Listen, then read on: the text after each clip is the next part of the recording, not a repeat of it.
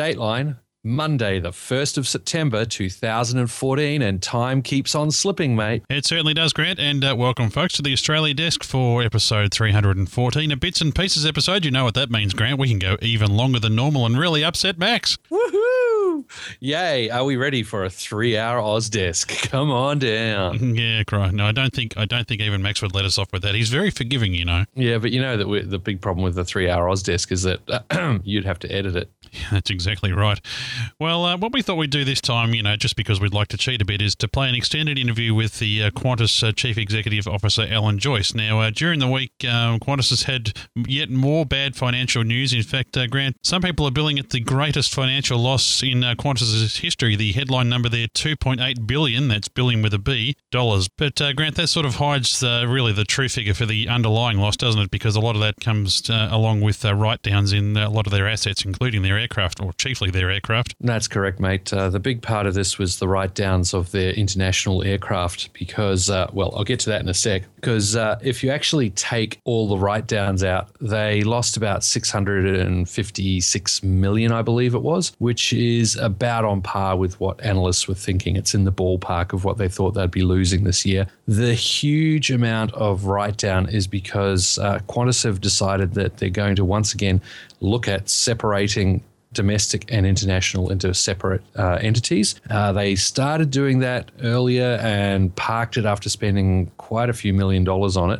They'd spent quite a lot of money on assessing and setting up and realized that they were going down the wrong path. And so now they're going to do it differently, possibly the same way Virgin has, which is where the international is in a wholly owned subsidiary of the domestic. So it's a very interesting structure because while the government have indeed changed the Qantas Sale Act, which now allows one single foreign entity to own up to 49% of Qantas, because it's an international carrier, Qantas itself, as it currently stands, cannot be sold more than 49% to foreign entities because it carries the Australian flag internationally. And the same hits Virgin, which is why Virgin has set up this, some would call it a sham, some would call it a dodgy, but others say it's a what might you call creative approach to the solution, which is where you have the international often its own company that's sort of kind of owned but under different structures. And that allows the domestic operation to be pretty much 100% owned by foreign entities within the limitations of what the government allows each time the Foreign Investment Review Board meet. So Qantas are now going for that kind of structure, which although the Qantas Sale Act still restricts up to 49% of any one foreign owner, the Qantas domestic operation could therefore be sold entirely to foreign owners, provided the Foreign Investment Review Board of the government allows it. So that's what they're doing. Massive write-down because they're devaluing their aircraft to put them across into this new international entity. Of course, by devaluing those aircraft, taking the write-down now, they don't get a huge capital gains tax when they move them across to the international entity. Boy, this is turning into a finance podcast, mate. But speaking of finance podcasts, what we thought we'd do is play this interview that I heard this week on the Money News show. Now, this is Ross Greenwood, one of Australia's leading financial commentators, and he runs a show up there in Sydney on their radio station 2GB. So I hope he doesn't mind. We're going to play the interview in full. It goes for about just under 12 minutes, but it's really interesting and it'll give you an idea of what it's like to deal with Alan Joyce. I think he gives him a pretty good grilling. And Alan Joyce, very good. You've got to hand it to him. He stays on message. Let's have a listen. Many thanks for your time, Alan.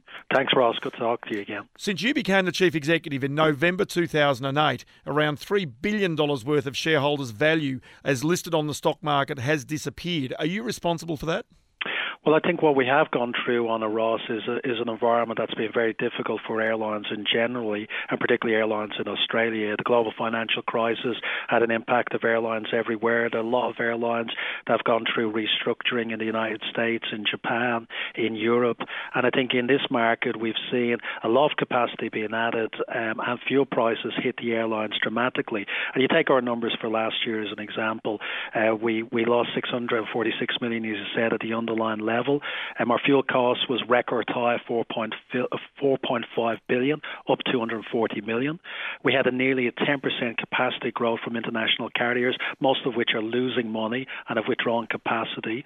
But that resulted in nearly that extra capacity across domestic and international resulted in a 500 million hit to our bottom line through depressed yields. So there's an environment that's been very difficult. A lot of airlines have gone through challenges, but it's about turning the business around. We have a transformation program that we're focused in. It's delivering results, and as a result of what we're seeing, we're expecting the airline to get back into profits in the first half of the current financial year at the underlying level. That's a big improvement and a big turnaround, and it's all because we are very focused on this transformation program and turning the airline around. Okay, so what you're saying to me is, as Chief Executive, since November 2008, you as Chief Executive and your team have made no misjudgments, no missteps, that you've got every one of your strategies right, such as, say, for example, embarking on a price war, a capacity war with your domestic competitor Virgin, at the same time that you had your international division, as you've explained, under enormous pressure. The question about the timing of that really has to, I think, in many investors' minds at least, raise questions about the strategy of the management and the board. Well, I think what's cleared out of the numbers that we saw for last year, Ross, is that our domestic business is still profitable, and our competitors are not. We very clearly have a product proposition that appeals to the corporate market in Qantas. That product proposition is about the frequent flyer program, the lounges, but very importantly, it's about the network, the destinations and frequencies that we have. Sure, but just picking you up there, I mean, the previous year, you say that the capacity war, it did make $365 million. In this last year, as you're aware, I mean, your numbers, it made $30 million, so it's barely broken even. Had you made the $365 million, I mean, that underlying loss that we talked about before, $646 million, would have been in much better shape, surely. So Yep. The timing of that price war still, I would think, would raise questions in many people's minds. Yeah, but Ross, I would say, and I think a lot of our shareholders, the board and the people that look at it would say our position would have been unbelievably weakened for the future if we hadn't defended our position in the corporate market. If you don't offer the best frequencies and the best network, you don't keep 80% of the corporate market that we have done over that period of time. You don't keep on renewing corporate accounts. You don't keep the big business travellers travelling with you. In the long term, you're a lot worse off as a consequence of that. And, you know, it is management's judgment about what it does to protect its long-term position and short-term issues that occur as a consequence of it. But the reality is that our competitor added capacity and frequencies. We matched, we closed off the competitive disadvantage that we were taught we were there, and nobody's won out of that. But the market is going back to a sensible level of capacity, and I think everybody will improve out of it. But I have no qualms in defending our position and protecting our very important premium market, protecting the product that we offer those customers, and keeping 80% of the corporate market. That is in the long-term interest of Qantas, and I think it will show up in our results in the long term. But one of the reasons why it's returned to that sensible level that you talked about there is because Qantas stopped the capacity war. You made the public statement, we're not going to increase our capacity for the foreseeable future. That's the reason why the capacity war and the price war has ended, and ultimately why you might be able to get back to that previous level of profitability. So the question again is, why would have you even entered in that? Why would you not have allowed your market share to drift down below that 65% line in the sand that you had? Something changed there. But what has changed is the market has certainly gotten weak, and as you know, consumer confidence has changed. We decided to take the capacity levels down because we've seen the resource sector pull back, we've seen government travel pull back, we've seen a weak demand environment, and our competition has pulled back post this as well. So we've seen significant capacity reductions from them. And at the end of the day, you know, I think our market share in June was 64%. So after 2 years of this battle occurring, we're back to where we started, and Qantas has kept over 80% of the corporate market. The reason why our numbers will improve in the forthcoming year is because we are delivering on the transformation benefits that we believe need to be done in the domestic business.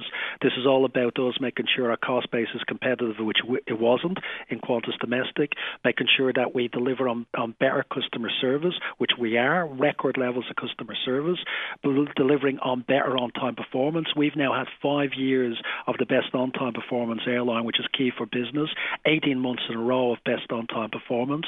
So it's delivering for our customer and renewing the fleet. We've spent a lot of money since I've been CEO on new aircraft. It's the youngest it's been for 20 years. That's a big investment hurdle that we were getting over, and we think we've done the bulk of that. We've gotten past it, and now we can actually get the business to get the benefits of that new aircraft going forward, and they'll come true in transformation. Okay, let's go to three key points that come out of today's announcement.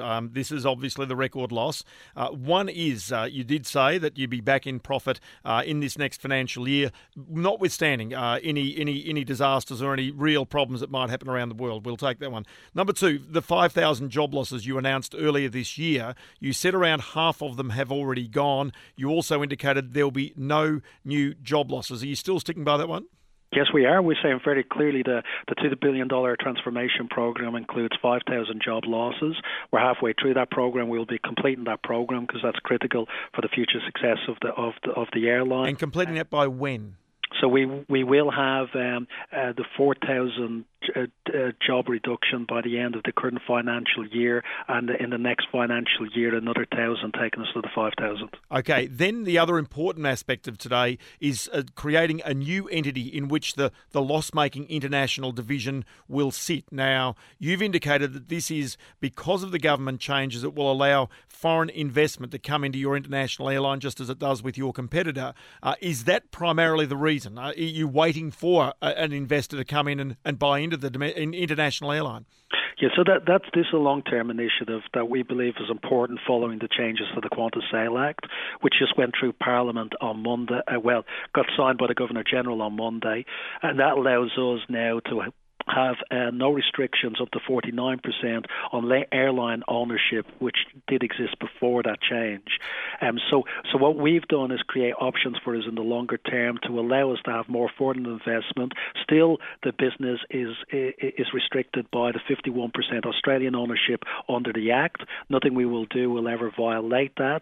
It's still restricted in terms of the board and chairman being Australian, and it still will be primarily have its operations based in Australia, so that all doesn't change, but allows us to have access to foreign investment, which our competitor has access to. But we're not seeking that in the short term. That's something we think will happen in the longer term. Okay, the stock market currently values Qantas at around about $3 billion. You have about $3 billion in cash, and it was always said that the frequent flyer scheme, the Qantas loyalty scheme, would be worth between $2.5 and $3 billion. In other words, the actual full value of the airline. But you've decided to keep that scheme. You've said today you looked at selling it, but you've decided to hang on to it. Why?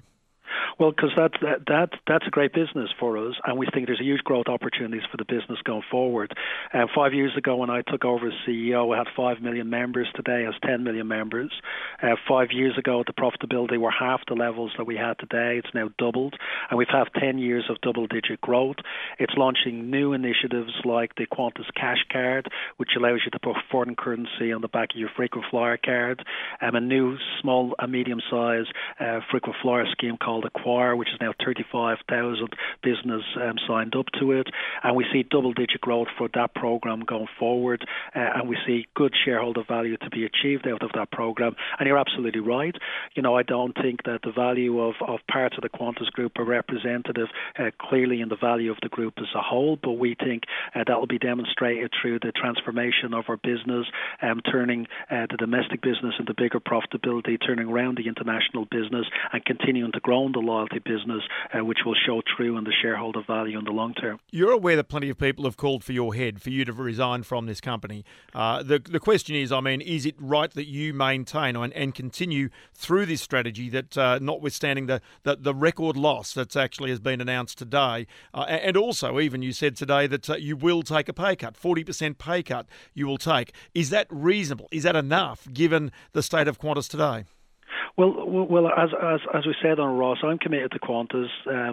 I've got the full support of the board, full support of the shareholders to complete the transformation program.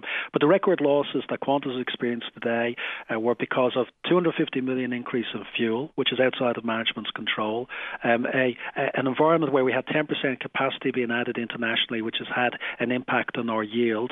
But the largest bulk of it, as you said, is a write-down of aircraft as a consequence of the structural change we're making, because these aircraft were bought at 50 cents to the dollar, 57 cents to the dollar, and the Australian dollar is at 93 cents. That's a big write-down of $2.6 billion, a non-cash write-down, hasn't come out of our cash book. It's just the value of the aircraft because they were bought out at a time when the Australian dollar was very, very different. We needed to fix that and correct it. It is being corrected. And again, that's the underlying reasons for it. My job is to turn Qantas around. We've given an outlook that Qantas will get back into profit in the first half of this year. We're on track to achieve that. The transformation is on track. We're achieving record customer satisfaction, best on-time performance. We are turning the business around and making the right decisions to renew this business for the next 90 years, and I'm fully committed to doing that. Alan Joyce, Chief Executive of Qantas, as always, we appreciate your time. Thanks, Ross. Appreciate your time. Now, there you go. So, Alan Joyce, of course, that's not an Australian accent, in case you're wondering. Our American friends, that's in fact, he's from Ireland, obviously. Yeah, so that's even difficult for us to understand sometimes. But I've got to tell you, he really does stay on message. He's got his talking points there ready. And this is what it's like every time you hear an interview with Alan Joyce. He comes in there prepared with his talking points, and he just stays on message.